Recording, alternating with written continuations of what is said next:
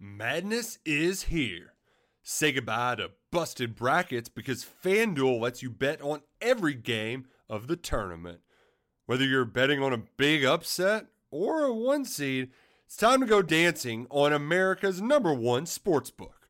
Right now, new customers get $200 in bonus bets if your first $5 bet wins on FanDuel. That's $200 to use on point spreads, money lines. You can even pick who's going to win it all. Just visit FanDuel.com/on3 and bet on college hoops until they cut down the nets.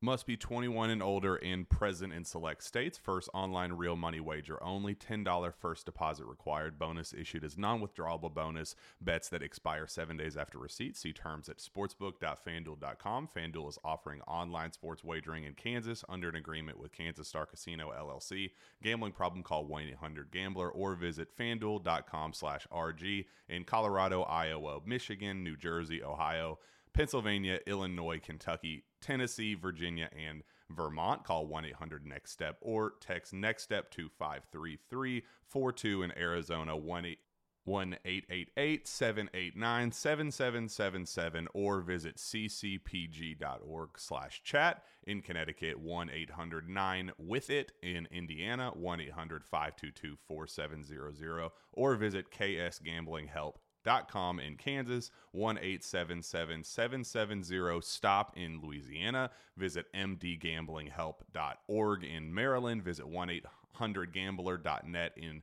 West Virginia or call 1-800-522-4700 in Wyoming. Hope is here. Visit gamblinghelplinema.org or call 800-327-5050 for 24/7 support in Massachusetts or call 1-877-8-HOPE NY or text Hope NY in New York. There's a brand new term in the college football world we got to discuss right now, and that is the care factor.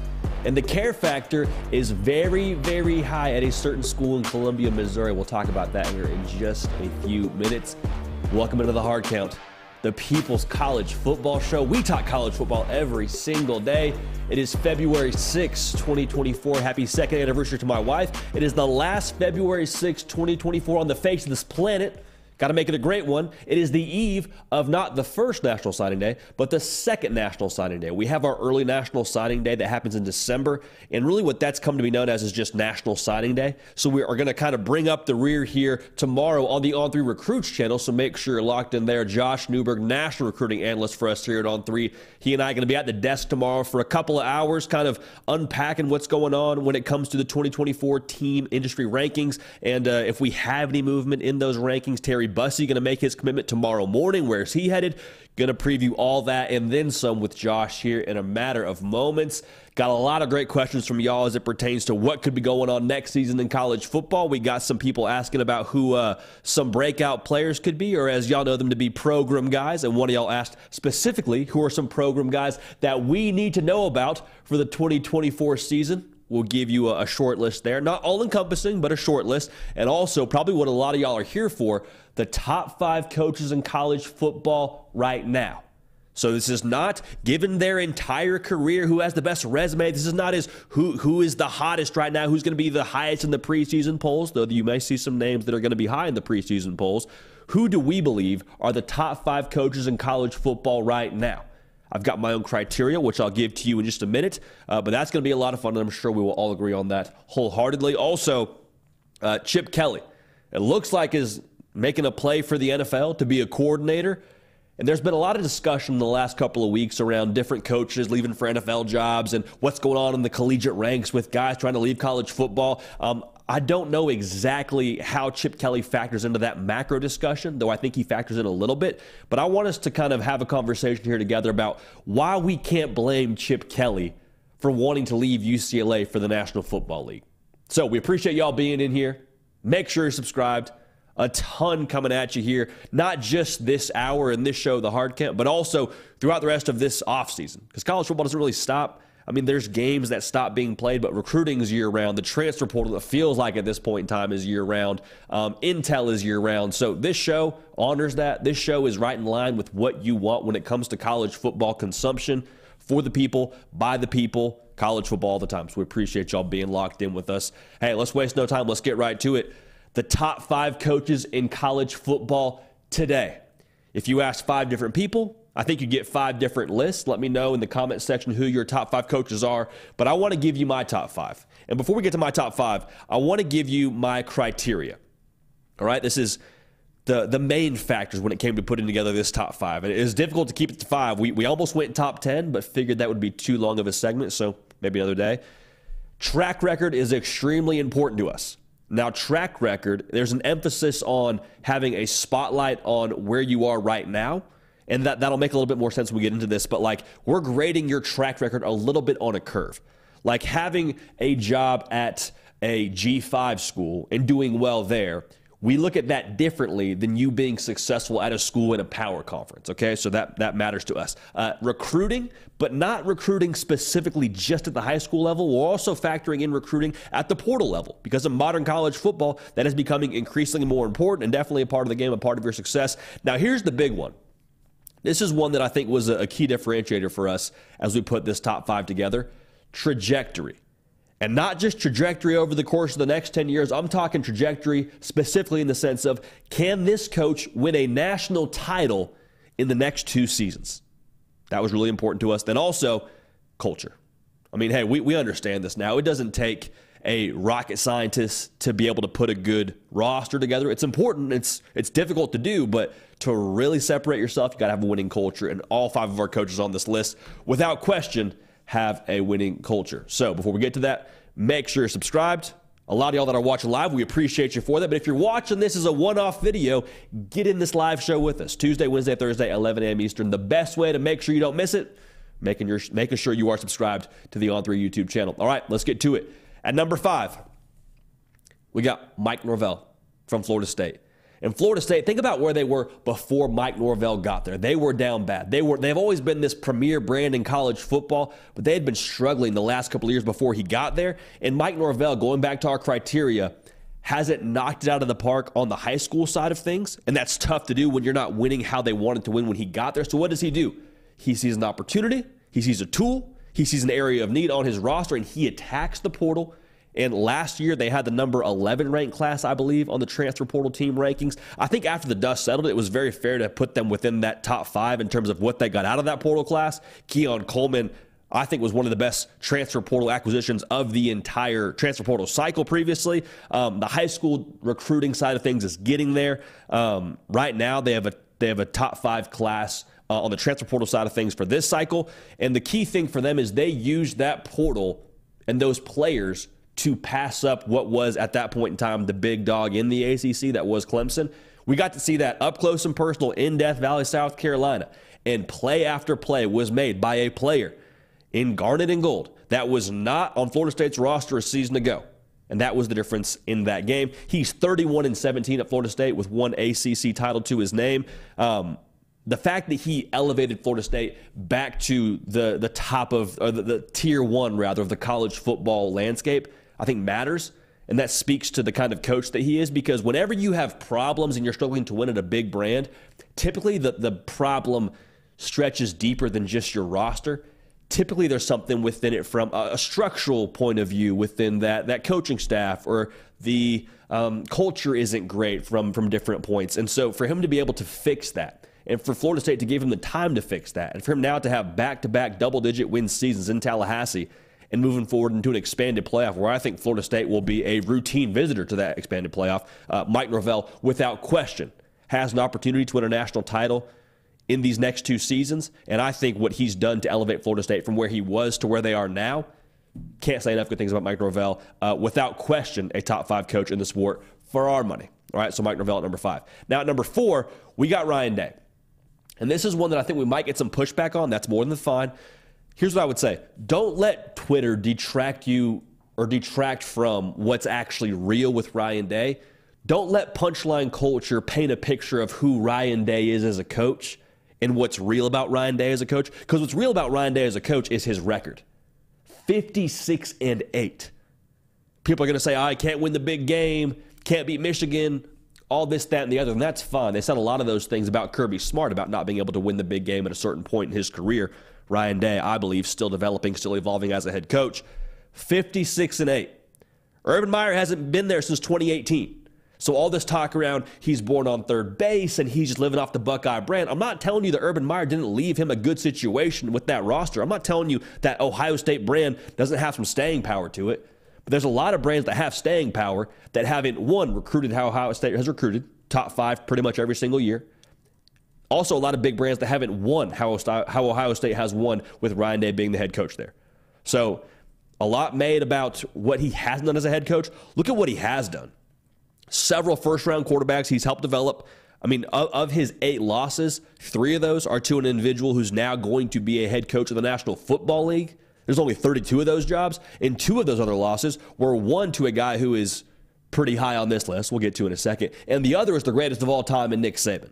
So, of those 8 losses, I understand it's never a good thing to lose a football game. You never want to qualify a loss, but looking at what he's done, 87% of his games he has won. That is ridiculous. If Ryan Day were on the market tomorrow, I think 98% of the country, 98% of the other jobs, Ryan Day would be an upgrade for. So definitely one of the best coaches in the country for my money. Ohio State has the second best odds to win the national title this season. A big reason for that, the way Ryan Day has attacked the transfer portal, adding Caleb Downs, adding Quinshon Judkins. Heck, they got Julian Sain just because they feel like it. Ohio State and Ryan Day, I believe, in good position in 2024. Ryan Day, for us, a top 5 coach in the game today. Now let's get to this top 3. This is where it gets a little bit juicy here. Steve Sarkisian at number 3. And I was talking with Trey Annity before we got on air here, one of our producers here at On 3. And I ran through our top 5, and I had Steve Sarkisian at 3, and he kind of grimaced a little bit. My first thought was, yeah, well, I understand, that they've had sustained success here for a short period of time, sustained success. They've had success for a short period of time here at Texas. I understand that. Thinking he thought that Steve Sarkisian was too high. When in reality, Trey thought Steve Sarkisian should have been higher on this list. So all that's to say, I think he is one of the best coaches in the game, obviously with him being number 3 on our list. Think about how many coaches have tried and failed at Texas. There was a point in time where there was a feeling around the Texas job, at least from the college football public point of view, where hey, I don't know if you want to take on that kind of venture. I don't know if that's a winnable situation because of the culture that's on that roster, because of how involved the boosters are, because of the lack of patience on, in the 40 acres. That was kind of the perception before Steve Sarkisian took it over. Think about the way we talk about Texas now. We talk about Texas as being a contender in the SEC, not just in the Big 12. They won the Big 12 last year, and that's great. We talked about, their potential for what they should have done in 2023, and that was always the word we threw around, right? Potential this, potential that. We're not talking about potential anymore for Texas. We're talking about adding on to what they did a season ago. So the lift that he had to lift Texas to where they are now, similar to where Mike Norvell took Florida State to, it was a heavy lift. I truly believe that. He had to booster the involvement of I'll rephrase that. The booster involvement as a whole, I think, was too much, so Steve Sarkisian had to manage that. There were development issues at Texas. He had to restructure that. The roster, there was talent there, but they didn't have it at the right spots where they needed it to be. Most crucially, the culture was not at the elite tier where they needed it to be to win national championships. He fixed all those things in 3 seasons. 5-7, 8-5, went 12-2 last year with the Big 12 title and a college football playoff appearance to their name. So there's extra pressure at a place like Texas. Steve Sarkisian has been able to win with all that extra pressure there. I don't know if anyone besides the people that are ahead of him on this list could have done what he's done at Texas. That's a difficult place to win, a difficult place to get them back to where you expect them to be.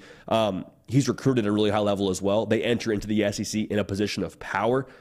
He had a top 5 class, a number 3 class last year, and right now the number 6 class in the On3 industry team recruiting rankings, using the portal to their advantage, adding Isaiah Bond, adding Silas Bolden, going to get Andrew Makuba, one of the best safeties in the portal. They've used the portal to their advantage. Texas could win it all this year. And I'm not just saying that to try and make a case for Steve Sarkisian being top 3 on our list. I mean, by nature of how they've built this roster, by nature of where the culture's at, Steve Sarkisian has elevated Texas to where it's not a crazy thing to say anymore. Texas could win the whole thing. That used to be just sort of burnt orange Kool-Aid talk. That used to just be sort of overly ambitious Texas fan talk. Texas is now at a place where Steve Sarkisian has made them a national title contender. And we're not wondering about where they sit when they enter into the SEC. I think they enter into the SEC as one of the top teams in that conference, right up there with the Georgia, with LSU. And they beat Bama last year with Nick Saban in Tuscaloosa by double digits. And they bring back Quinn Ewers. So that doesn't factor into why Steve Sarkisian's one of the top 3 coaches in the game right now for us. Quinn Ewers coming back. But I do think what he's done to elevate them and build them back up when they were down low for a long time, Steve Sarkisian, I believe, wholeheartedly a top 5 coach in the sport today. Now, getting into our top 2 here, this is where it gets a little bit less tricky to break down. But at number 2, we got Brian Kelly. And for Brian Kelly, I think he is as sure a thing as there is in college football. He's coached almost 400 games, won 73% of them. At Notre Dame, he won, was 92-40. Now winning at LSU, I believe he's 20-7 with back-to-back double-digit win seasons. They played for the SEC title his first year in the conference. He is as good as there is in the game in installing structure into a program. Because think about where LSU was when he got there. Yes, they had kind of come off this, national title letdown sort of couple of years, and they still had talent on the roster, but it was just it was anarchy. There was no real direction, there was no structure, there was no harmony, and their first year there, Brian Kelly and that staff install a way of doing things, and they have success from the jump. Make it to Atlanta. Last year, the defense struggled, was not nearly good enough, still found a way to win 10 games. So it's a tough stretch that's going on here for the good folks that have been saying Brian Kelly's not a fit, he's not going to recruit, he doesn't want to recruit. All I've seen from him so far is top 10 classes. And currently in the 2025 industry team recruiting rankings for us here at On 3, they have the number 1 class. So Brian Kelly's cooking. And when we look at LSU in a macro level, I think for the Brian Kelly era in Baton Rouge, it is a matter of when, not so much if they win a national title. They've had 3 coaches win a national title the last 15 years. They're using the portal as a tool. Brian Kelly is adapting when it comes to things he has to fix within LSU's staff. They revamped the defensive side of the ball on the coaching side of things. I love where they're headed, and I truly believe Brian Kelly can make LSU a national champion, not just a national title contender, national champion in these next 2 years. A very big part of that will be Garrett Nussmeier and his success. So Brian Kelly for us, again, just as sure a thing as there is in college football, and I believe he's the second best coach right now in the game in college football. Now, at number 2, no secret, man, it's Kirby Smart. Kirby Smart's the best coach in college football right now. Titles talk. Like, he's won 2 in the last 3 years, national championships, that is. And let's be real, probably has had the best team in college football the last 3 years. And that's a lot of woulda, shoulda, coulda. If Brock Bowers was healthy, if Ladd McConkey was healthy, if this, if that. I'm not here to get into that. But you look at Georgia. Georgia hasn't lost more than 2 games in the regular season since 2016. Since Kirby Smart's first year there. 2 regular season losses, no more than that. That's absurd. Nobody is better at consistently acquiring talent today than Kirby Smart, always a top 3 class. But it's not just the fact that they acquire a top 3 class. It's the fact that they acquire top talent, they develop top talent. I think the environment Kirby Smart has created is elite standards with an insane amount of trust. A great example of that is Carson Beck. Carson Beck gets to Georgia as a high-profile recruit, waits his turn, doesn't play for the better part of 3 years. Eventually gets his chance, shoots up draft boards, is going to come back for another year, but could have gone to the NFL this year and I believe been a pretty solid round draft pick. Not as high as he wants to go, but you hear the sentiment I'm saying here. At Georgia, if you buy in, if you wait your turn, you will eventually get the results that you want to get. And that's rare in the modern college football era to be able to have that much buy-in to your way of doing things, because in today's era of college football, it's a lot of, I want what I want now. And I'm not saying guys don't still transfer out of Georgia. I'm just saying overall, I think the level of buy-in he's created is why Georgia's as good as they are and why they don't go to the portal as much as some other teams do. So Kirby Smart continues to adapt. The next part of his career, the next part of his journey is kind of this Saban evolution, if you will. And the Saban evolution is really just the things around you start to change. Most notably your staff. Anytime you have success in college football, especially from a staff level, people see that. They say, okay, how can we bottle some of what you have and put it on our team? So people go out and try and get your offensive coordinator. Todd Monken goes to the NFL. People want to hire your defensive coordinator. Dan Lanning gets a head coaching job at Oregon. And all that Kirby Smart has done is continued to win, continue to compete at the highest level, and the results really haven't changed all that much for Georgia over the course of that Saban evolution for him. Kind of like we saw at Alabama with Nick Saban having revolving door coordinators. I expect Kirby Smart to continue to have his staff poached and the personnel to continue to change, and for Georgia to continue to win and continue to be a big dog in college football. Food for thought, they are the favorite right now in Vegas to win the national title in 2024. So to recap it for you, our top 5 coaches in college football today. At number 5, we got Mike Norvell. At number 4, we got Ryan Day. At number 3, we got Steve Sarkisian. The way he's elevated Texas cannot be ignored. At number 2, we got Brian Kelly. And at number 1, no surprise, we got Kirby Smart. So get at me on Twitter, get at me on Instagram, and let me know who your top 5 coaches are right now in college football. I'm sure we won't have any disagreements. So that'll be a lot of fun. All right. Now with National Signing Day less than 24 hours away, I feel like it's only appropriate for us to sit down with the czar of recruiting, the man as dialed in as it gets. You know him as the man, the myth, the legend, Josh Newberg, national recruiting analyst for us here at On3. Josh, what's going on, baby? How we doing? We are flying into National Signing Day. It kind of feels like a formality just so that we can turn the page to 2025, but I think this signing day, this late signing day, serves as more of a day of reflection. I think the early signing day is all about the excitement. You know, we're seeing some big flips. We saw a lot of action on the early signing day. Not so much on the late signing day, but it will be a great day, and we'll turn the page to 2025.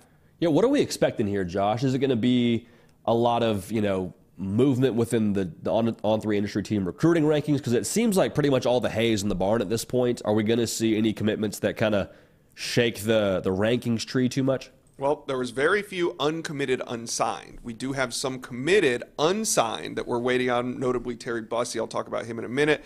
But over the weekend, Gatlin Baird took himself out of the equation of guys that we were watching heading into National Signing Day when he chose the Oregon Ducks over Michigan, the last uncommitted unsigned 5-star of the cycle.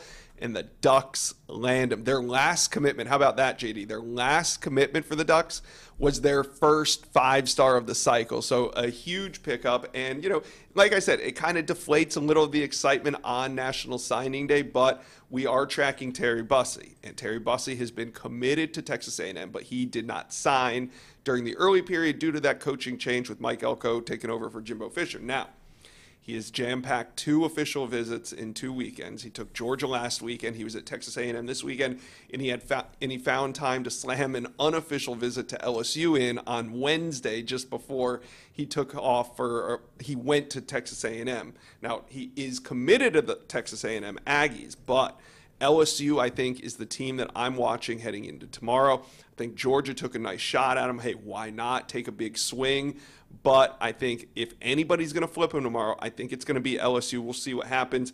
A lot of the experts are saying this thing's 50-50 heading into tomorrow, and we are expecting him to announce at 10 a.m. Eastern tomorrow. Ooh, okay. So you and I will probably be at least about to get on the air, or maybe on the air when he announces? Yeah, I think that's the plan. I think either we'll hop on right. Usually these ceremonies, he's at Timpson High School in Texas, and usually these processes take like 15, 20 minutes. So, hey, if we start the show right at the top of the hour when he begins, it might be 10, 15 minutes into the show. But, yes, we expect it to happen around then.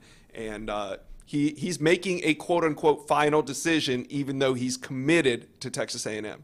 Well, final decision action on National Signing Day. We love to see that. But you hit on something that I think is really interesting and something that kind of seems to be a topic across the college football world with all the shifting conversations around, should we change the transfer portal window? Should we change signing day? Like, do you think we're entering a world where we could see a change to the National Signing Day calendar? We have it be, okay, we just have that first signing day, and then maybe you put another National Signing Day further into the spring? Is that something we could see, Josh, or do you think we have this for a while? I think it would be something to consider if coaches weren't leaving whenever they wanted to. So right now, we're seeing Chip Kelly even shopping himself to the NFL right now. So, as long as these coaches are moving around as much as they do and there's nothing stopping them from moving, I don't know how we can ask the recruits to stop, when they've made a decision based on a coach. So we'll see what happens. It's getting crazier and crazier every year, but it does seem like the early signing period is the signing period for all intents and purposes now. So, Josh, this wasn't something you and I talked about before we got on air here. I want to just throw something at you. Tell me what you think about this. There's a really good article out by The Athletic. I think it's Ari Wasserman who wrote it. And he's kind of breaking down, hey, signing day has got a lot of moving pieces to it. And he talked to some staffers within college football, and they had a couple of suggestions to changing like the recruiting calendar. And one of those suggestions was just let prospects sign whenever they want. Like, hey, a kid commits in July before his senior year, let him sign in July. Would you be in favor of that, or you think that's maybe opening Pandora's box a little bit and we get too in the weeds with how the roster could shift and demands and things like that with the portal? Would you be in favor of kids signing whenever they want? Yeah, I think I've always kind of felt like that was the next natural step in the process, because if they're inking NIL deals or they're doing these things that can, hey, why not? Why not allow them on an official? If you're about to take an official visit during the summer, why not at the end of that official visit, if he wants to sign, hey, you can announce, I've signed with Alabama, I've signed with Auburn, and yes, you're still going to have the same implications if you sign in December and your coach leaves afterward. Then you're still going to have those same implications. We'll see what happens. I mean, hey, maybe we see a correction in the way that coaches are fired, because we saw what happened at Alabama, we saw what happened at Washington late. You almost lose your entire roster and the portal's already closed. So. Yeah. Maybe we see programs hold on to their coaches a little bit longer and create some stability. But right now, it kind of feels like we keep every new movement leads to a little bit more and more instability rather than stability. So it kind of feels right now that we're in a phase that we have to figure all this out. I think when we look back in 5 or 10 years, maybe it'll feel a little bit more normal. It feels a really chaotic right now, JD. It's like the renaissance of college football almost. Like all these new things are entering into the fold, and we're trying to mix and match what's the best thing for the personnel staff, the best for the players, what's best for the powers that be in college football. It's a really interesting time, Josh. Last question for you. Who do you think has the most to gain on National Signing Day tomorrow? Potentially LSU, if they can flip Terry Bussey. It would be their third flip of a Texas A&M Aggie. They flipped Dominic McKinley, Weston Davis, Dominic McKinley, defensive lineman, Weston Davis, an offensive tackle. And now they're working on Terry Bussey. So if there's one team tomorrow that can really make a name for themselves, I think it's LSU. And we know that LSU has already gotten a hot start to 2025, landing Bryce Underwood. They have 3 number 1 players at their position. We're going to have Chad Simmons on at the end. We're going to talk a little 2025 tomorrow on the National Signing Day show. It's only appropriate. But it would be, kind of poetic if LSU is makes the last big splash in 2024, and then they're taken off in 2025 with already the number 1 class in America. So I'm watching the Tigers. The Tigers, the Bayou Bengals making some moves. Josh, appreciate it, man. You and I'll be here not for 4 hours like the early signing period show, but we will be here for a couple of hours chopping it up. And we'll have some friends joining us, Having some friends. Yeah, we'll have some friends hanging out. I love what you said, getting nostalgic about the 2024 class. How about that? Yeah, it's a good time to go back and look back at the class. Absolutely. Well, that's Josh Newberg. Hey, do yourself a favor. Subscribe to the On3 Recruits channel. Okay, so there's a channel that is under the On3 umbrella, all recruiting all the time. Josh does a phenomenal job crushing it there on that channel with the inside scoop and a bunch of other content there coming your way, so make sure you're subscribed there. That will be where the National Signing Day show is tomorrow. Not here. If you come here, we'll not have a show. We'll be on the On3 Recruits channel, so make sure it's out in there. Josh, appreciate you, man. We'll chop it up for a long time tomorrow. It'll be a lot of fun. Can't wait. Good deal. Best in the business, man. I'm telling you. Josh Newberg. Follow him on Twitter, too, if you haven't already. Just recruiting all the time and always has the scoop, always has the intel, always has great insights. So make sure you're dialed in there. We appreciate y'all for that. Hey, make sure you like the video, too, while you're tuned in here. I almost said it's January. It's February already. Golly, spring ball's around the corner. Make sure you're subscribed. We appreciate you in advance for that. Quick housekeeping note, too. I should have said this at the top of the show. If you come here tomorrow morning at 10 a.m. Eastern, you're a real one. However, we will not have a hard count for you. We will be doing the On3 National Signing Day show on the On3 Recruits channel. Now, that does not mean that we will not have a hard count for you. Myself and Josh Newberg, once everything wraps up in the afternoon, we'll have a National Signing Day hard count for you. So it won't be at 10 a.m. Central or 11 a.m. Eastern, whatever time you tune in at, whatever time zone you're on. But if you follow me on Twitter and Instagram, I promise I will have updates for you whenever that show is going to go live. So it's still a little bit of a play-it-by-ear situation, but I can promise you we'll have a hard count, but I can also promise you it will not be at the regular scheduled time. So just make sure you follow me on the socials to stay dialed in there. Now, if you follow just via the podcast, and that's your only way of consuming the hard count, we salute you, and it won't be a major change for you. That podcast will just come out a little bit later than it typically would by nature of us being on the air a little bit later than we typically would. So it is what it is, but the party rolls on. Let's keep on moving here. We got a great question from one of y'all via my Twitter page, at JD Piquel. Jacob Phillips, he says, who are some program guys we should know about for the upcoming season? Well, talk about the verbiage that he used here. Program guys, not breakout players, program guys. That's crucial.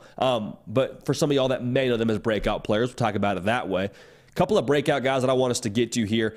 Jordan James from Oregon, running back. The running back, y'all. He averaged 7 yards a carry in 2023, and y'all, he didn't even get the bulk of the carries. Bucky Irving was the bell cow for them last season. Expect Jordan James to have a ton of production next year. That was a big part of Oregon's offense last season, was being able to set the tempo running the football. They only ran the football right around 45% of the time, but I still think Jordan James will be a big factor in that offense next year, especially with Bucky Irving leaving. Also, think about it this way. You're breaking in a new quarterback in Dylan Gabriel. So whatever he is doing from a learning curve standpoint, if he needs some time to get up to speed in certain situations, I think Jordan James will be your guy for you. He is a stud, someone to watch next year without question, and also undoubtedly a program guy. So keep an eye on Jordan James. He's set for a big year in 2024. Another guy that's going to be, I think, a big factor next season for Georgia is safety Jake Pope. Now, Jake Pope previously was at Alabama, committed out of high school at Alabama, was a 4-star cat, and he came to Georgia once T-Rob got to Athens as one of the co-DCs.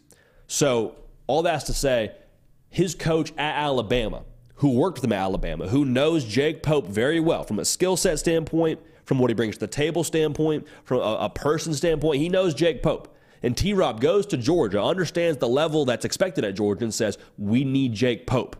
So Jake Pope, via the transfer portal, comes to Georgia, and just because he didn't get on the field at Alabama as a starting safety does not mean you can't play ball. The fact that Georgia took Jake Pope should tell you everything about him. He's going to play opposite Malachi Starks. I think he's going to be an instant impact guy for the Dogs and add to that defense in a big way. So Jake Pope, without question, someone to know, someone to keep an eye on. I think he's going to factor into that defense and fit in quite nicely for the Dogs. Another guy to keep an eye on here, how about Micah Hudson? True freshman Micah Hudson, 5-star plus Micah Hudson from Texas Tech. I understand he's a true freshman. This isn't an instant impact true freshman segment, but it has to be noted. He will step on campus in Lubbock and be one of, if not the best offensive weapon for Zach Kitley and company. Now, you know this. We have a program crush on Texas Tech and Joey McGuire and what they've done there. Let's not make it weird. I think Micah Hudson, with what he has from a skill set perspective, he's just a playmaker. Like when he was in high school, he was the epitome of productive, has good track speed. He's going to be a guy that I think is similar to what Florida had in Eugene Wilson as a true freshman last year, in the sense that you're just going to get him the ball and let him eat. Whether it's bubble screens, whether it's getting the ball downfield, whether it's speed sweeps, however you want to do it, you can get Micah Hudson the ball and let him be dynamic for you. He's going to be a playmaker for them as soon as he steps foot on campus. He is that good. Committed to Texas Tech over some other big-time schools. They were very happy to land him, and I think there's no way you keep him off the field as a true freshman. He is going to be a baller day one in Lubbock. Another baller that was a day one baller at Kansas State was quarterback Avery Johnson. He is the future of Kansas State football. He will be your starting quarterback next year. The comp for us here at On 3 for him out of high school was Pat White. Should tell you just how dynamic of an athlete he is. He was a 4-star cat out of high school in class 2023. The Big 12 conference, to me, feels like it's very wide open. Now, I understand Utah with Cam Rising coming back, and we'll see what Colorado is. Like Kansas State, I believe, is in very good position to make some real moves. Arizona also joining the conference. It feels like a quarterback can make the difference, and how talented Avery Johnson is could be that difference maker. Accounted for 12 touchdowns as a true freshman. He has a chance, I think, to really elevate with them having a full offseason to build the offense around him as the guy, because I think what he brings to the table as an athlete, at least, is a little bit more dynamic than what Will Howard brought to the table. Now, I'm not saying he's a better player than Will Howard, but I do think you have a chance now to put more strain on a defense with what he does running the football than what Will Howard brought to the table. And this is something that a lot of people have said, but I'm just going to echo the sentiment. Avery Johnson is there because Kansas State chose him over Will Howard. Will Howard could have come back to Kansas State for another year. So that should tell you just how talented he is and how highly they think of him in Manhattan. And like I said, he is without a doubt the future for the Wildcats going forward. So Jordan James, Jake Pope, Micah Hudson, Avery Johnson, not all-encompassing. We'll probably do a few more segments like this on some top guys to keep an eye on in the college football world. But all four of those cats I expect to be instant impact program guys that maybe not a lot of national folks are talking about right now, but ones that you'll know about when the season rolls around because of y'all being dialed in year-round to this show. So a couple of program guys there to keep an eye on. Now, this is something I wanted to make sure we got to during this show because I think it's important. Chip Kelly has been in the news relatively frequently over the last couple of weeks because he's been interviewing for offensive coordinator jobs. He was interviewing for the Raiders job a couple of times, then it looked like they were going to go with Cliff Kingsbury, and then Cliff Kingsbury takes the Commanders offensive coordinator job. So at the time of us being live, Chip Kelly does not have an NFL OC job, but he has interviewed for several. If we're reading the writing on the wall, Chip Kelly wants out of UCLA to go take an NFL job. That's the way this thing looks. Is that how it is? Remains to be seen, but that's the way it looks. And this whole segment, I want us to just kind of unpack, like, can you blame Chip Kelly? And this may not impact directly your school, but I think it's a learning lesson for a lot of schools to kind of take note of. Think about where UCLA was towards the end of last year. Going into that USC game, there was a lot of rumors, a lot of rumblings around, well, hey, could Chip Kelly be fired if they lose to USC? That was the report out of some camps. UCLA goes on to beat USC, and then they lose their last game of the year. I believe it was to Cal.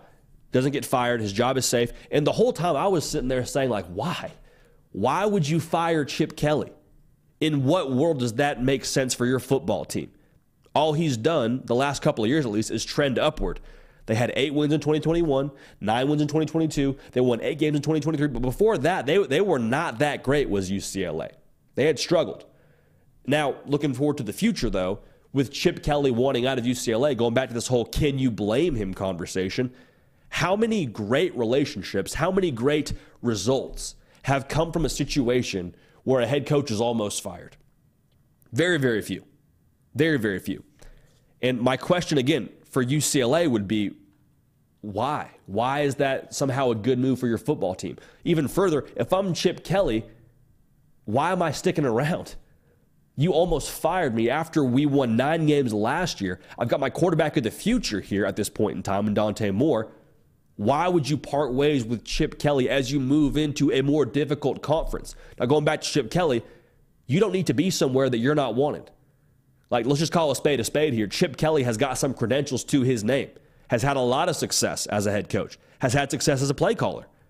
And I think in some ways that's why you look to where they are right now in Chip Kelly interviewing for NFL jobs, in the sense that, like, he doesn't need to be somewhere he's not wanted. Chip Kelly being at UCLA was always a benefit to Chip Kelly. Always a benefit for UCLA. I don't know if it was always a benefit to Chip Kelly. If he won there, great. But, like, Chip Kelly doesn't have anything to prove. Chip Kelly doesn't have anything he needs to, write down in the history books to prove his salt as a coach in the football world. Looking forward to where UCLA is in the future and why it makes sense for Chip Kelly to be interviewing for NFL jobs. There's a lot of things that don't bode well for their success in the future. Your defensive coordinator, he's at USC. Your quarterback, he's transferred out to Oregon. You look at where they're headed in the Big Ten Conference. UCLA is going to enter into that conference not in a great spot, to say the least, compared to an Ohio State, compared to a Penn State, compared to a Michigan. Like, UCLA is, I think, in for a little bit of a rude awakening, if we can even say that. In some ways, it's a sinking ship. If I'm Chip Kelly, why would I stay on this thing? You already wanted me fired, based on some reports at least, or we're close to firing him based on some reports. It's going to get tougher. It's looking like it's going to be tougher to win. Yeah, I'll go take an NFL job. I'll go be successful as a play caller for one of those 32 NFL teams, and quite frankly, a position that Chip Kelly, I believe, is qualified for. Like, a lot of coaches, I believe, would like NFL jobs. Just from what I'm hearing, there's a pretty long line to get NFL jobs, and a lot of guys aren't qualified or cut out for it. Chip Kelly checks all the boxes you need to be an NFL coordinator. And I think him getting this many interviews with NFL coordinator jobs proves as much. But the cherry on top of this whole thing, quick cough, the cherry on top of this whole thing, to be real, Chip Kelly wants to coach football, and the collegiate ranks, the job description of being a head coach in college football has less and less to do with just coaching college football. And we're all kind of on the same page here in the sense that to be successful now as a head coach, you have to coach football well. That's an obvious part of this.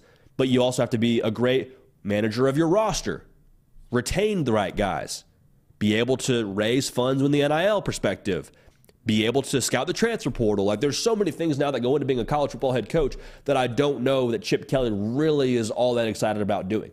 That's my perception. I don't know if that's the facts. But again, you're an elite offensive mind for Chip Kelly. You've had success virtually everywhere you've been. Yeah, I'm going to go coach the NFL. I'm going to have a little bit more time with my family.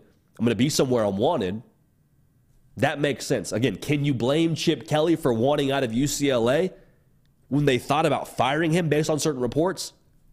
I have a hard time believing that's really something that would be beneficial for Chip Kelly. And also for UCLA, like, at this point now, who do you go get? Where do you go from here if you move on from Chip Kelly? If Chip Kelly moves on from you now is the better thing to say, actually. If Chip Kelly goes and takes another job, who do you go hire?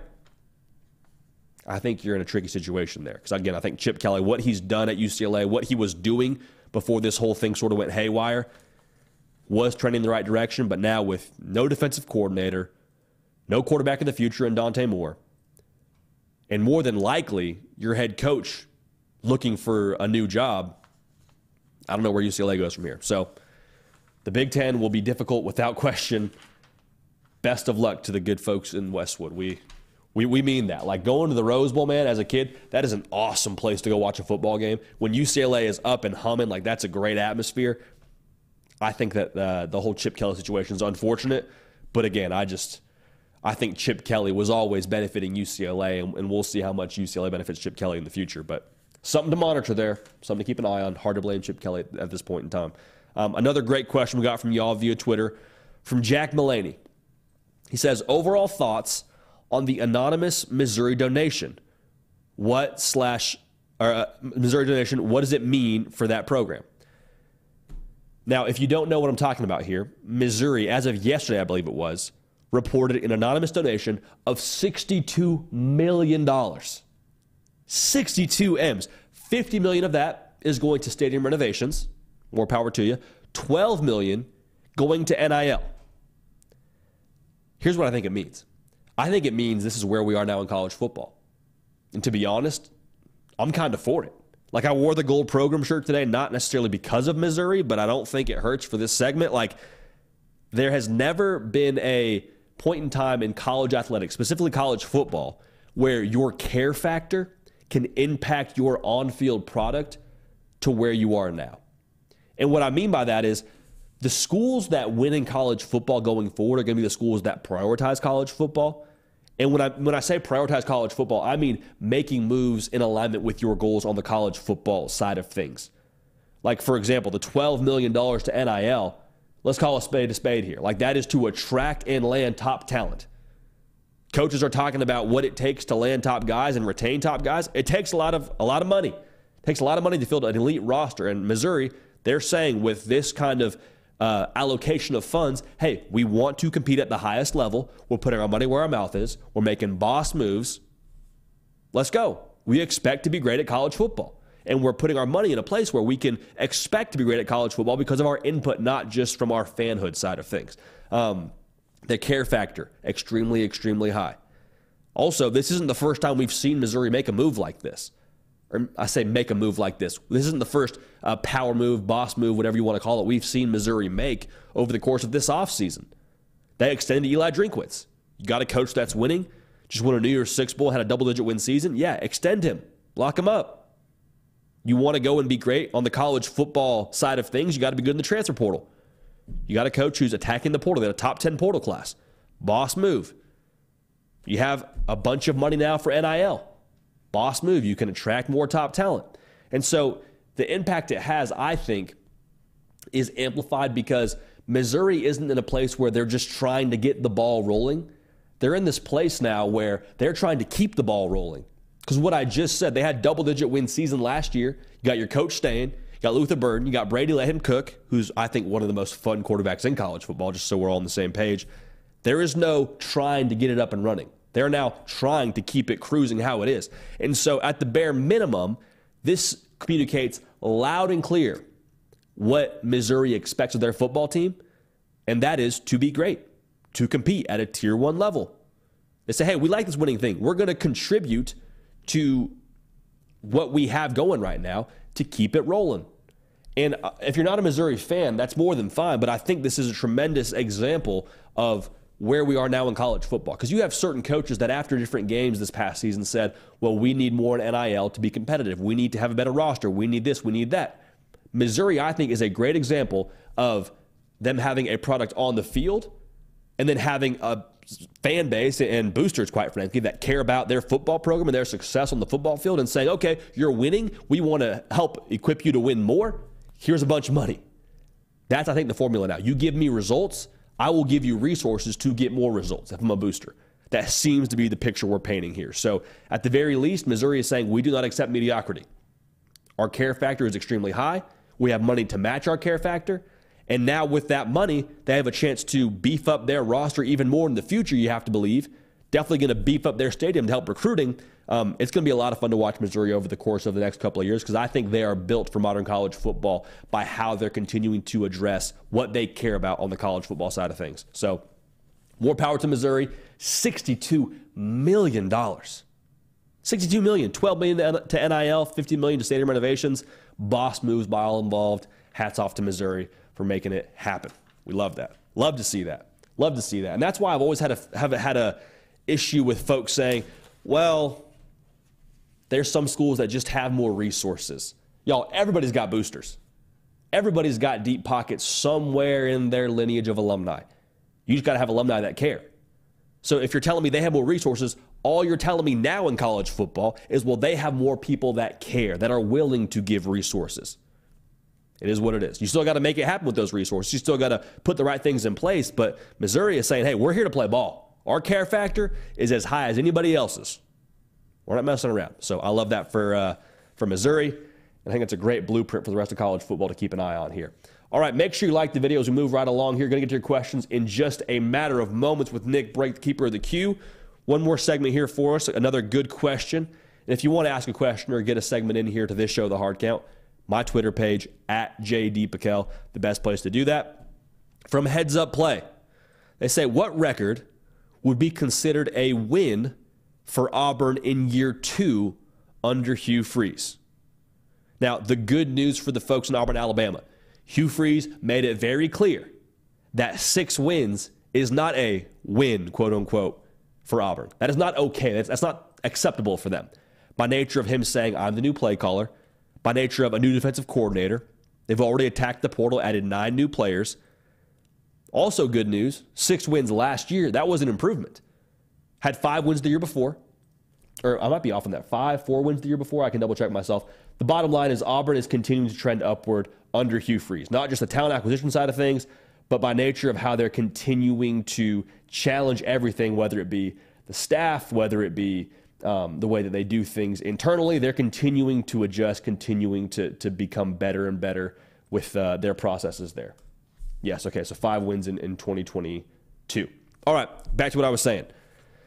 Schedule is crucial.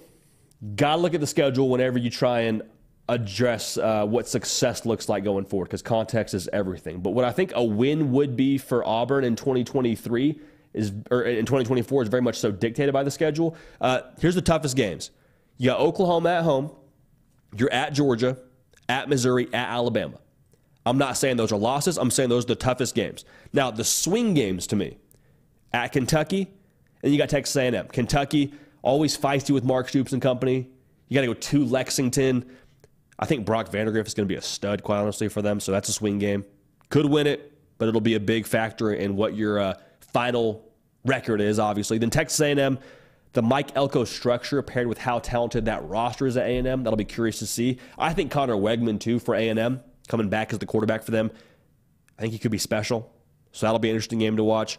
The over-under for me at least, looking at what I think Auburn is right now in the preseason, I would set that personally at 7.5. I think 8 is a success for Auburn. 8 wins, that is, 8-4. I think anything past 9 puts you ahead of schedule if you're Hugh Freeze and company. Now, the key factors to success for Auburn, I think you have to look at what are your governors, right? Like what's going to keep you from ultimately accomplishing 9 or more wins. Or heck, let's put it at the over-under, having 8 wins. I think Hugh Freeze and what they do offensively, he wants to be versatile. And you have to figure out what you have at the quarterback position. Is Peyton Thorne a governor for your offense? Meaning, does he keep you from accomplishing what your potential is? Because in 4 separate games last year, Peyton Thorne threw for under 100 yards. That's not dynamic. It's not versatile. I think Auburn wants to be multiple under Hugh Freeze. I think they want to have the RPO game where they can run the ball and they force you to commit numbers. And then once you do, they have a quarterback that can deliver the mail for you and make you pay. Auburn right now, based on what Peyton Thorne has shown to this point in the year, or in his career at Auburn, they do not have that. Now, that's not to say they couldn't have that. I think Peyton Thorne having a full spring under his belt will give you a really solid idea as to what you have in-house. And so what Auburn does post-spring via the transfer portal, if they go after a quarterback, I think that tells us everything we need to know about how they feel with Peyton Thorne in-house. So he didn't have spring practice last season. This could be a big year for him to take a leap. Could be a leap year of sorts, but that's something to watch for. Now, the other key factor for success for me is, does the defensive line, the trench play for Auburn, does that meet the price of admission in the SEC? Because last year they allowed 4.5 yards a carry. That is nowhere near good enough to win 9 games in the SEC. And to be honest, like the teams that win the SEC, they have the big boys up front. And I'm not saying Auburn needs to hold teams to 2 yards a carry. That'd be great. You're talking about probably going to Atlanta if that's the case. But they got to be better up front. They've already made some moves via the portal to get better up front, but like that has to be improved for them to win 8 games next year. So those 2 factors, quarterback play, making the offense multiple, how Hugh Freeze wants to be multiple, and what they have up front on the defensive side, that's going to be a very, very big factor. So here's the thing. If you win 8, I think that is the substantial improvement you need to look to year 3 as like your big pop year to, hey, let's try and win the SEC. Let's make the college football playoff. Let's make some real noise in year 3. Also at that point, you have a 2024 class who right now is top 10 in the country, has a full year under their belt. Probably some of those guys got some playing experience, cycle up. Who knows what you do through the portal at that point in time. Like that could be the year you really make some noise. I think Texas is a great blueprint for Auburn to follow here going forward. I understand different situations, different factors, but I think for Auburn, year 1, like it was for Texas, it's about fixing the roster. They've made moves to do that. They'll continue to make moves to do that. I think that's a work in progress. Year 2, it's all about learning how to win. Texas, how many times did you see them in second halves kind of falter and not be able to finish games their second season under Steve Sarkisian? I think that's going to be the task for Auburn this year. Can you figure out how to win in this second season? Don't got to go undefeated. You'd love that. Can you find a way to win the games that you need to win when you're in position to win them? All right? Talk a lot about winning, but that's what this segment's about. Now, in year 3, it's about putting it all together. Year 3 is about really having it all come together for one season and put something special together that they'll remember for a long time on the plane. So fix the roster, learn how to win. Year 3 is where we really talk about winning some exciting things. So this year, to me, is about learning how to win. And a record that would indicate that, right around 8-4. That would be a win to me to answer this question. So great question from Heads Up Play. Again, get at me on Twitter and let me know your questions. We'll answer them on this show. One more thing I would say. The good news for Auburn, you won 6 games last year. You really should have won 8 this year. And woulda, shoulda, coulda is a funny place to be, but like should have beat New Mexico State. There was no world where they should be beating you. And then the game against Alabama, you had them 4th and 31. Auburn fans, you know this, but like if that falls incomplete, that's 7 wins right there. Add New Mexico State, that's 8 wins. Like I don't think that's too much to ask for. So we'll keep an eye on this. We'll keep an eye on Auburn and how they attack the portal, but that's one that I've circled here as a team that could really make a big leap in 2024. So great question from Heads Up Play. Great question. All right, best part of the show now. We appreciate everyone who's tuned in on podcast. Rate, review, all that good stuff. We appreciate it. But this is the great part about being tuned in live. 1, we get to hear your questions, and 2, you get to see the keeper of the queue, Nick Brake. Hey, Nick, last week in the studio, man, National Signing Day tomorrow. How are we feeling? Yeah, like I said, this may look different next week when we're in our new office, in our new studio. We'll see, though. Undoubtedly. Do what I can to make it work. But, yeah, a lot of good chats today. Trying to think what I should start with. There are a couple of really thought-provoking questions, JD. Sorry, man. I'm just kind of finding them. You're good. I will say we're only at 50 likes while I'm looking for this. Oh, okay. So we have some work to do. But, hey, man, if we can get to 100 likes. That'd be great. It'd be pretty cool. That'd be good news. Yeah. I see a lot of smoke in the chat for Kalen DeBoer. Kalen DeBoer, I think, is definitely one of the best coaches in college football. The reason why I didn't put him in my top 5 was just, quite honestly, I haven't seen him at a Power 5 school long enough. And I love Washington. I love what he did at Washington. 104-12 as a head coach. Like, you can coach some ball now. I'm curious about how he does when he gets to that high-profile spotlight in Alabama. I think Mike Norvell, what he did at Florida State, that's a bright spotlight. He's won there. That, for me, puts him ahead of Kalen DeBoer. So I think acquiring talent for Kalen DeBoer is going to be a very, very key factor in his success, obviously, in Tuscaloosa. So I wanted to address that one because I saw that one floating around in the chat, just some Kalen DeBoer smoke. He was very, very close. I think we had him at 6 or 7. What about Dan Lanning? That's kind of the guy I was thinking maybe what would you do with him? Dude, so if I was talking to somebody else about this earlier too, like if it was about head coaches I would hire to start my football team, that I could maybe try. I don't know if maybe get away is even the right verbiage because he's pretty dialed in at Oregon. I would target Dan Lanning. Like I was surprised he wasn't pulled away this offseason by one of those other high-profile jobs, specifically Alabama. I love what they do culturally at Oregon. And the way they acquire talent, too, maybe the Oregon brand plays a factor there. But I had Dan Lanning within my top 10. Didn't have him in the top 5 just because his track record as a head coach, he only has one job under his belt right now. Yeah, he's done a great job, but like I don't know if I put him in the top 5 just yet. I had him on this scribbled out top 10 I had him at number 9. Okay. I had Kalen DeBoer at 7, Kiffin at 6. Hey, Kyle Whittingham, just the epitome of consistent at Utah. I had him at 8. Lincoln Riley at 10. Oh, okay. Yeah, I did see some people mention Whittingham in the chat too, so that was one I was going to ask. Which you love to see. Yeah, absolutely. Some juice for that Getting guy. Credit he deserves. So we got some questions. Took me a while to find them. There were a lot of chats today. Not a ton of wars, if you would, in the chat. So it's been a pretty positive situation today. But this question overall from Ferris Khan, JD, if you were a coach, do you split your recruiting efforts 60-40 for freshmen versus transfers, maybe even 50-50, or in his opinion, it is worth to put so much effort into freshmen when they can just transfer in less than a year later? That's a good point. What do you think? That's a good question. I think splitting the efforts from a percentage standpoint is interesting. I think I would probably go 70-30, high school to transfer portal.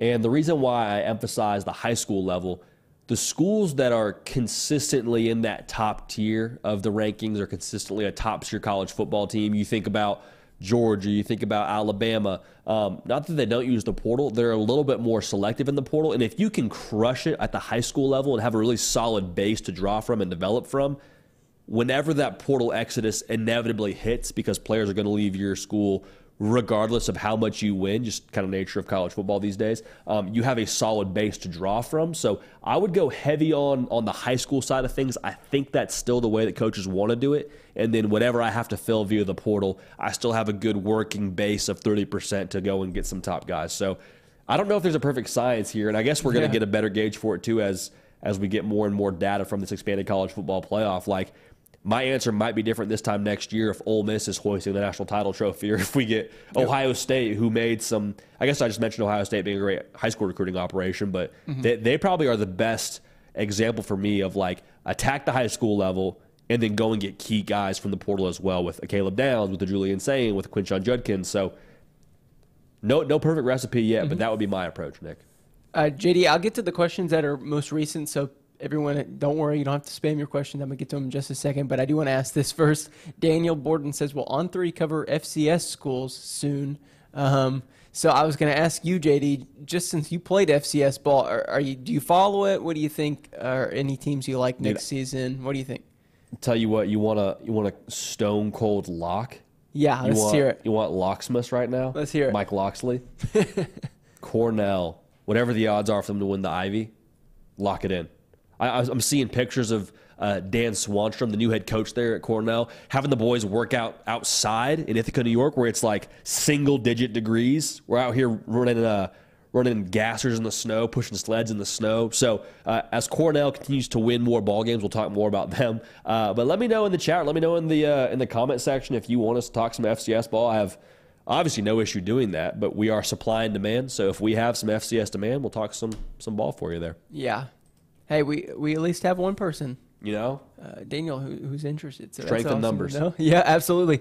Braxton All says, JD, what do you think South Carolina needs to do to upgrade players or to upgrade player-wise outside of quarterback and the offensive line? Those are two big ones. So where do you think else? Yeah, that's massive. I think the defensive side of the ball for them is going to be a spot where they got to keep elevating. Like the defensive line 2 years ago was nowhere near good enough, and that was a big reason why they were having to scramble to win. Like that was a big reason why Notre Dame beat them in the bowl game, because they were able to just run the football at will. So it sounds overly cliche, and we talked to Mike Yuva about this a little bit over at Gamecock Central on a roundtable episode, but like you have to have the big boys to win up front in the SEC. And you've heard me say that multiple times, but that's something that I think Ole Miss is doing a great job at via the portal. They're going and grabbing a Princely Umanmiel and a Walter Nolan. If you can have the price of admission to the SEC and just be good enough on that side of the ball, that's going to give you a chance. If you don't have it, and I say it in terms of defensive line trench play in the SEC, then you're just going to get run through with the physical nature of what a lot of teams bring in this conference. So that would be my first thought, is they got to elevate on the defensive line or continue to elevate on that side of the ball. It's like you can never have enough of it. You know what I mean? You can never have enough good linebacker play, have enough good defensive line play. That's going to be a big area of addressing for a lot of teams across the SEC year in and year out, and it's a big area for South Carolina. Yep. JD, this question coming, I'm going to get to, let's see. I'll go Ray Potter first. He says, ask JD, who do you have winning the Texas versus Georgia game in Austin next year? Oof. Early thoughts, JD. The fact that it's in Austin makes that a little bit more tricky. Gosh, today I lean Georgia. I just think Carson Beck's going to be at a whole new level next year, given another offseason as the guy. The weapons that they have via the portal. I love Texas. I think they're going to be a team. Like we got another question via my Twitter where someone said, what's a game that you think we could see 3 times next year? Texas, Georgia, we could very realistically see in the regular season, in the SEC title game, and then in the college football playoffs. So that's one that I would absolutely circle. But that first round, with it being on the 40, makes you think maybe Texas could be up to par. But I'll take Georgia right now with reserving our right to change when we do pick that game. Okay. This next one coming from Jared. Jared, who he and OG Gary, by the way, brought up a word I haven't heard for a while. He's talking about kickball, and I was like, oh wow, yeah, that's coming up. That's coming up in a month, JD. So we'll talk about month. Okay. We'll talk about that then. But this question: who is the best team positioned to be the next dynasty in college football? Not named Georgia. Everyone sees how that could happen. Obviously. Yeah, that's very fair. I mean, heck, going on our last question, I could see Texas. Like if Arch Manning is able to be all that he was billed to be out of high school, and let's say that Quinn Ewers goes out and has success and Texas wins a national title this year, you plug in Arch Manning, who's now had 2 years to sit and watch and get comfortable, and he ends up being awesome. Like, we can see Steve Sarkisian in Texas having some real good success in the SEC. Now, obviously, Georgia's the obvious pick there. How about I think Ohio State, too. Like, I wonder if Ryan Day is able to get over that hump, and they beat Michigan this year, and they win a national title, if that doesn't just kind of open the floodgates for them on the recruiting trail even more, and they recruit, the top class a couple of years in a row, and they become even more of a portal destination. They're clearly playing ball on that side. Like, I'd be very curious to see those two schools if they could be dynasties going forward. That might be a segment for us here one of these days, Nick. I think Ohio State and I think Texas are two sleeping giants when it comes to dynasties. They've already been successful, but I mean dynasties, those are two that I could see happening. This is an interesting comment. I think this goes with what people were talking about in the chat. They were all talking about all these non-SEC schools. Richie Dubs says you can't compare all of the non-SEC teams to Ohio State. They're a little different. and I think that could be in recruiting and transfer portal, but also in how they play, JD. Where do Ohio State, do you think, rank, if you throw the SEC out of it, in terms of a program in college football? Where do you put them in the mix? I mean, in our post-portal, post-Saban poll, we had them at number 2. And I think by the way they've attacked the portal, that's for sure elevated them. I mean, when the confetti dropped, moments later they landed Quinshon Judkins, so that probably elevates them a little bit. But, like, all the guys they have coming back on that defense, pretty much everybody. You add in Caleb Downs. I think you make an upgrade at quarterback ever so slightly with Will Howard. Like, I think they're absolutely going to be a player. And if you threw them in the SEC tomorrow, I think they're in that conversation to win that conference. Like, I think they are that good. So, yes, they're a little bit of a different beast in some ways, but I really think Ohio State across the board has what it takes to win no matter what conference you put them in. So, and I think a lot of people would agree with that sentiment as well, that Ohio State, just from a roster talent standpoint, is good enough to compete with anybody in the country. And we're going to see that in this year's college football playoff. I truly believe that they'll be there. Yeah, I just wanted to try to think of an Ohio State question from the comments, because that is kind of they're the main character today in our chat section. They're getting today. A lot of juice. We love that. Jonathan Rayfield, who we all know as a diehard Nebraska fan, says, JD, who are some potential dark horse teams this year in the Big Ten and in the SEC? Also, love the program shirts. Need one. Love the show. Go Big Road, or Go Big Red. Throw the bones. Throw the bones, baby. There we go. Dark horses, man. I'm not so sure what Michigan State's going to be under Jonathan Smith. That's a whole new outfit over there. Aiden Childs, the quarterback of the future for them. He was a guy that we were really high on here coming out of high school. I think they're kind of a dark horse to watch. Obviously, Nebraska, I think they're somewhere in the top 20 in terms of returning production next year. So that's encouraging. And if Dylan Raiola, if you hit on him in year one, like that could be a big factor in their success. I think they asked about Big 12 as well, if I'm not mistaken. Big 10 and SEC, but let's throw in the Big 12. We'll throw in the Big 12 too. I mean, I've been high on Texas Tech for a while here, Nick. I think they're absolutely a dark horse. They could win the Big 12 this year. An SEC dark horse, man, I think Tennessee's pretty qualifiably a dark horse in the sense that they're not, going to get the buzz that a LSU or a Bama gets. But we've seen how that offense is supposed to work when they have the it guy at quarterback. I think you have the it guy in Nico Iamaleava this year.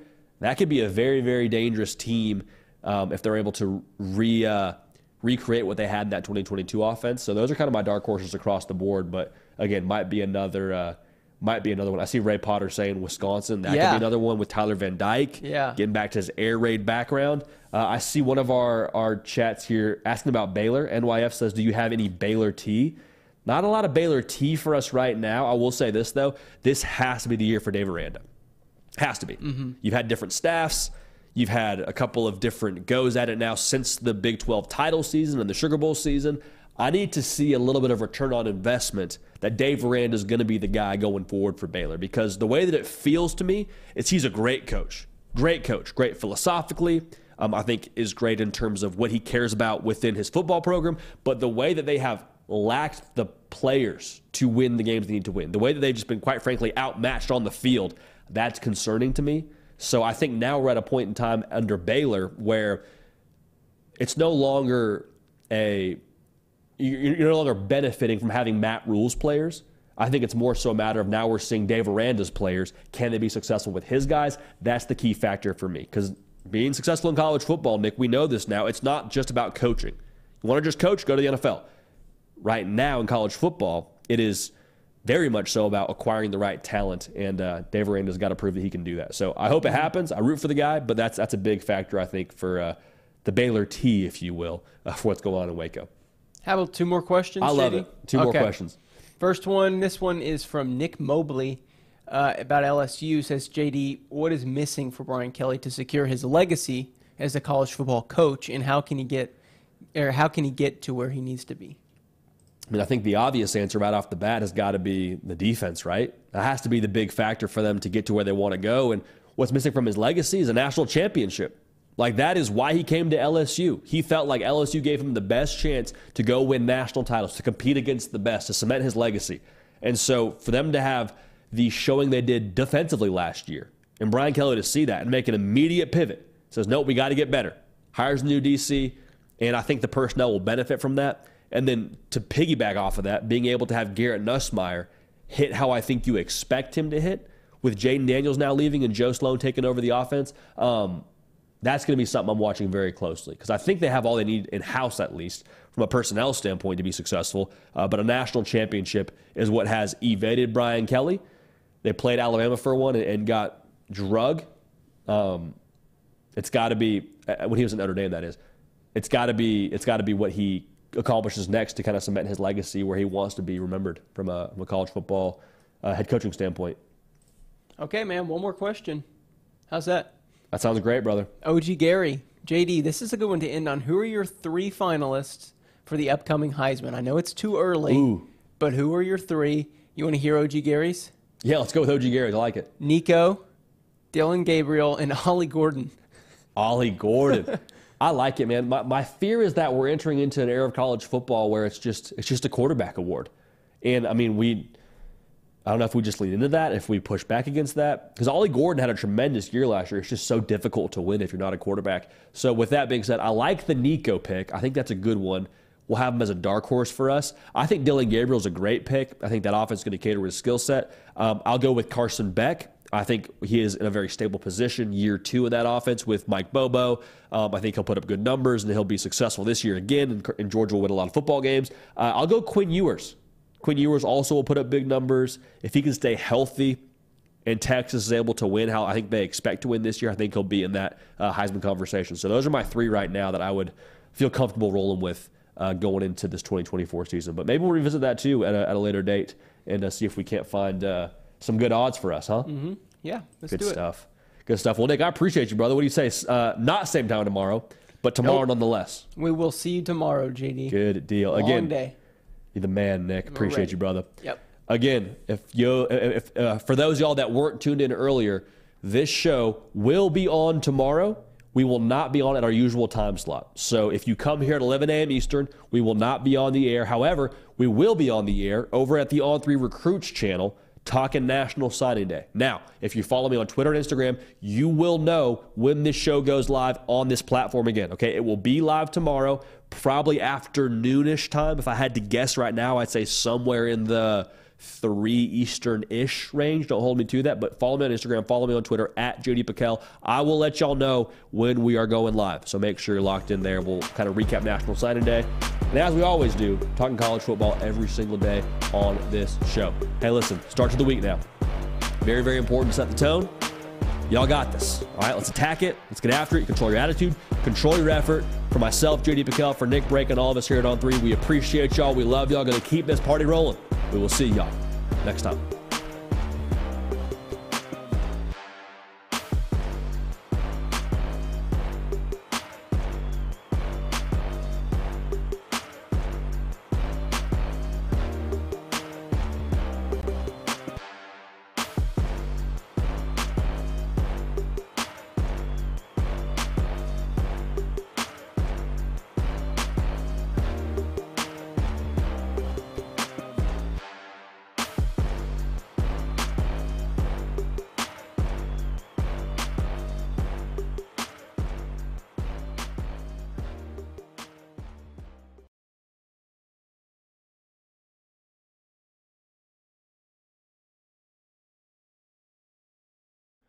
Madness is here. Say goodbye to busted brackets because FanDuel lets you bet on every game of the tournament. Whether you're betting on a big upset or a 1 seed, it's time to go dancing on America's #1 sportsbook. Right now, new customers get $200 in bonus bets if your first $5 bet wins on FanDuel. That's $200 to use on point spreads, money lines. You can even pick who's going to win it all. Just visit FanDuel.com/on3 and bet on college hoops until they cut down the nets. Must be 21 and older and present in select states. First online real money wager only. $10 first deposit required. Bonus issued as non-withdrawable bonus. Bets that expire 7 days after receipt. See terms at sportsbook.fanduel.com. FanDuel is offering online sports wagering in Kansas under an agreement with Kansas Star Casino LLC. Gambling problem? Call 1-800-GAMBLER or visit fanduel.com/RG. In Colorado, Iowa, Michigan, New Jersey, Ohio, Pennsylvania, Illinois, Kentucky, Tennessee, Virginia, and Vermont. Call 1-800-NEXT-STEP or text NEXT-STEP to 53342. In Arizona, 1-888-789-7777 or visit ccpg.org/chat. In Connecticut, 1-800-9-WITH-IT. In Indiana, 1-800-522-4700 or visit ksgamblinghelp.com. In Kansas, 1-877-770-STOP. In Louisiana, visit mdgamblinghelp.org. In Maryland, visit 1-800-gambler.net. In West Virginia, or call 1-800-522-4700. In Wyoming, Hope is here. Visit gamblinghelplinema.org or call 800-327-5050 for 24/7 support in Massachusetts, or call 1-877-8-HOPE NY or text HOPE NY in New York.